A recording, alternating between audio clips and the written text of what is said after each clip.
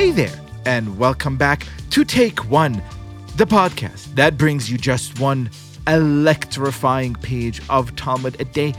And today's page, Chagiga 13, is so incredible. It is so over the top, especially for a nerd like myself. Usually I introduce a little bit of the daf and then the guest. Today we're doing it the other way around because my guest, he's a legend. I have to be completely honest. He's one of my absolute all-time favorite people. He is a legendary editor for DC Comics. If you like the Birds of Prey, you could thank Jordan Gorfinkel. Hello, my friend. Boker Tov, Leo. How are you? Boker Tov, I should also say that this Pesach, like every Pesach, my children, and let's be honest, myself too, will be enjoying the Passover Haggadah graphic novel that you masterfully put out there, which is just an incredible delight. But that's not what we're talking about.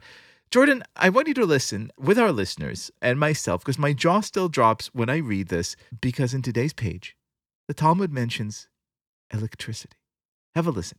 The sages taught, an incident occurred involving a youth who was reading the book of Ezekiel in the house of his teacher, and he was able to comprehend the electrum. This is in the Talmud. And fire came out of the electrum and burned him. And they sought to suppress the book of Ezekiel due to the danger it posed. Hanana ben Chizkiah said to them, "If this youth happened to be wise, are all people wise enough to understand this book?" The Gemara asks, "What is the electrum?" Rav Yehuda said, "It refers to speaking animals of fire."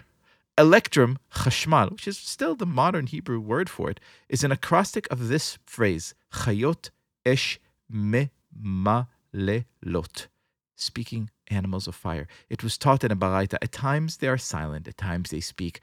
When the divine speech emerges from the mouth of the Holy One, blessed be He, they are silent. And when the divine speech does not emerge from the mouth of the Holy One, blessed be He, they speak. The verse states, "And the divine creatures ran and returned like the appearance of a flash of lightning."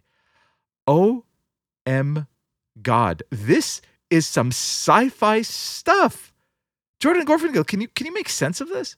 I would love to. And it's a particular honor to be back on Take One, which has impacted my Jewish learning in ways that are so profound.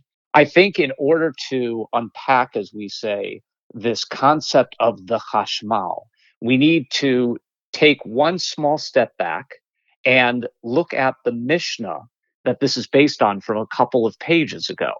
So our sugya is about when in life is it appropriate to teach a person something.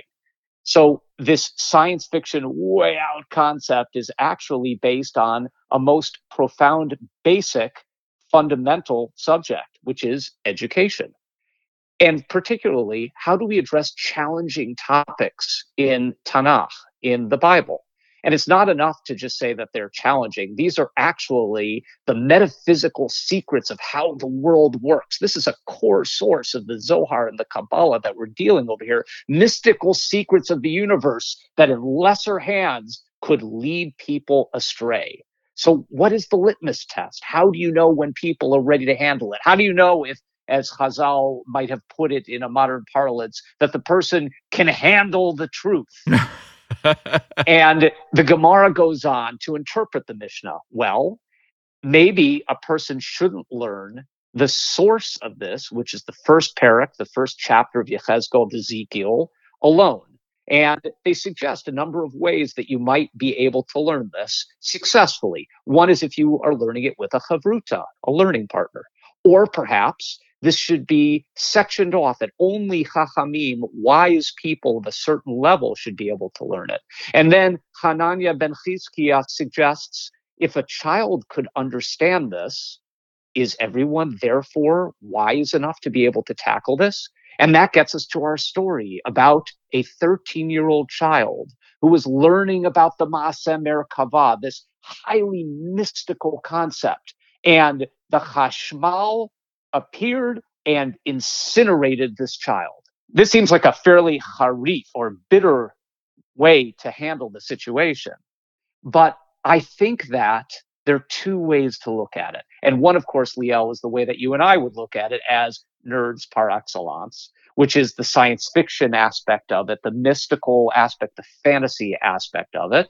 And there are examples of this that are prevalent in our own literary canon. So, for example, if you look at the mythical incarnation, we have Icarus, who tried to reach the sun and melted. In other words, he tried to reach for God-like knowledge that should not have been accessible to him, and therefore he was incinerated. That's one interpretation of the Chashmal. Another interpretation, shall we say, is the mutant incarnation. Those of us who are X-Men fans know about the Phoenix and the Dark Phoenix character. Liel, you up on your Phoenix and Dark Phoenix? Oh, I know from the Phoenix and Dark Phoenix. They're terrifying characters, but please share with our audience. The Phoenix was a godlike creature that roamed the universe and inhabited human beings. And it had happened to inhabit Jean Grey, who's one of the X-Men, a Marvel superhero team. And the celestial power was too much to be contained in a human form, and it turned Phoenix dark, hence Dark Phoenix, and eventually incinerated her. She couldn't handle the truth. And then there is the Marvel Cinematic Universe incarnation, which is the Infinity Gauntlet.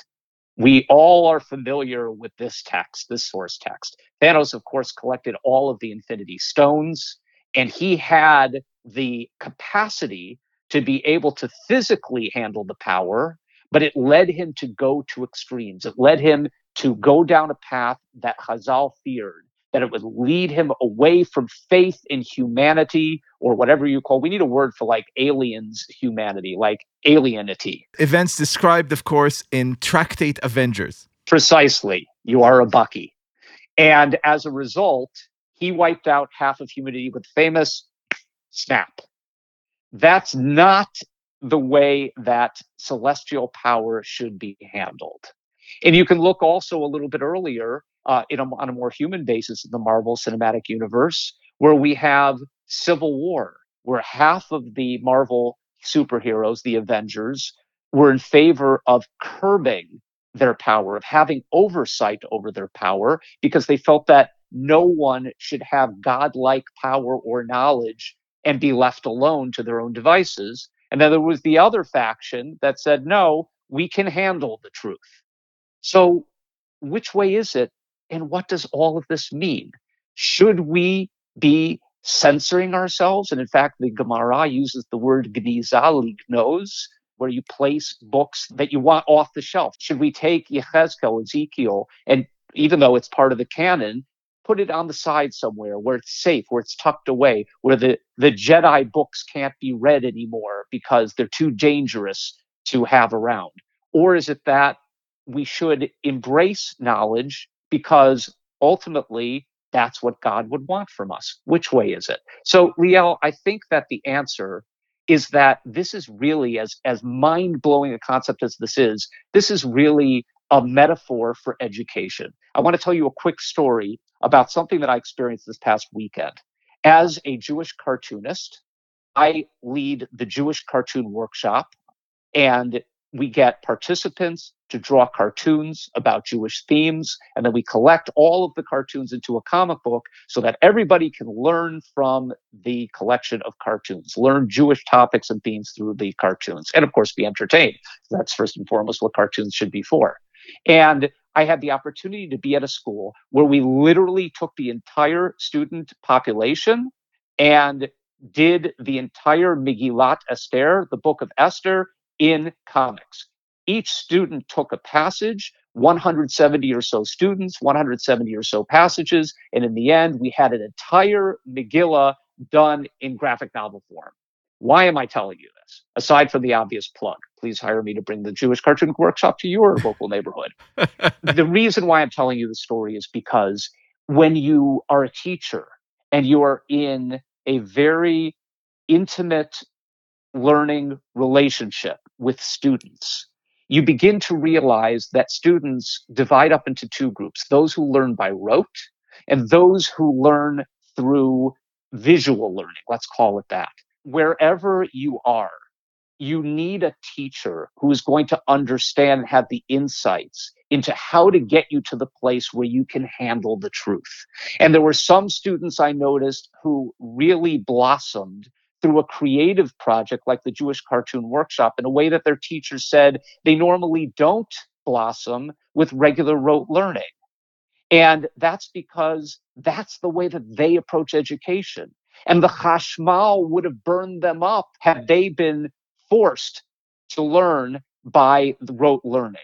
So this was an opportunity for them to transform the Chashmal from something that incinerates into something that nurtures. And I think that's what the Gemara is getting at here. We need to find a way in our educational system for kids to connect where they are developmentally and be like the boy in the Gemara who, instead of him approaching a topic in a way that incinerated him, instead, it would keep him on the derech. It would push him in the right direction educationally and in life in general. And I want to wrap up by reflecting on something that you taught in Moed Katan 27. You talked so beautifully and emotionally about your professor, Todd Gitlin, your mentor who transformed your PhD experience from being a chashmal that would have incinerated your intellectual growth because you felt like you had to learn in a way that was expected of you, into a chashmal that nurtured your growth to being the podcast chacham you are today, who is passionate about learning in the way that you approach it. My friend, you honor me and us all with your wisdom and grace. Jordan Gorfinkel, thank you so much for being our guest. B'simcha.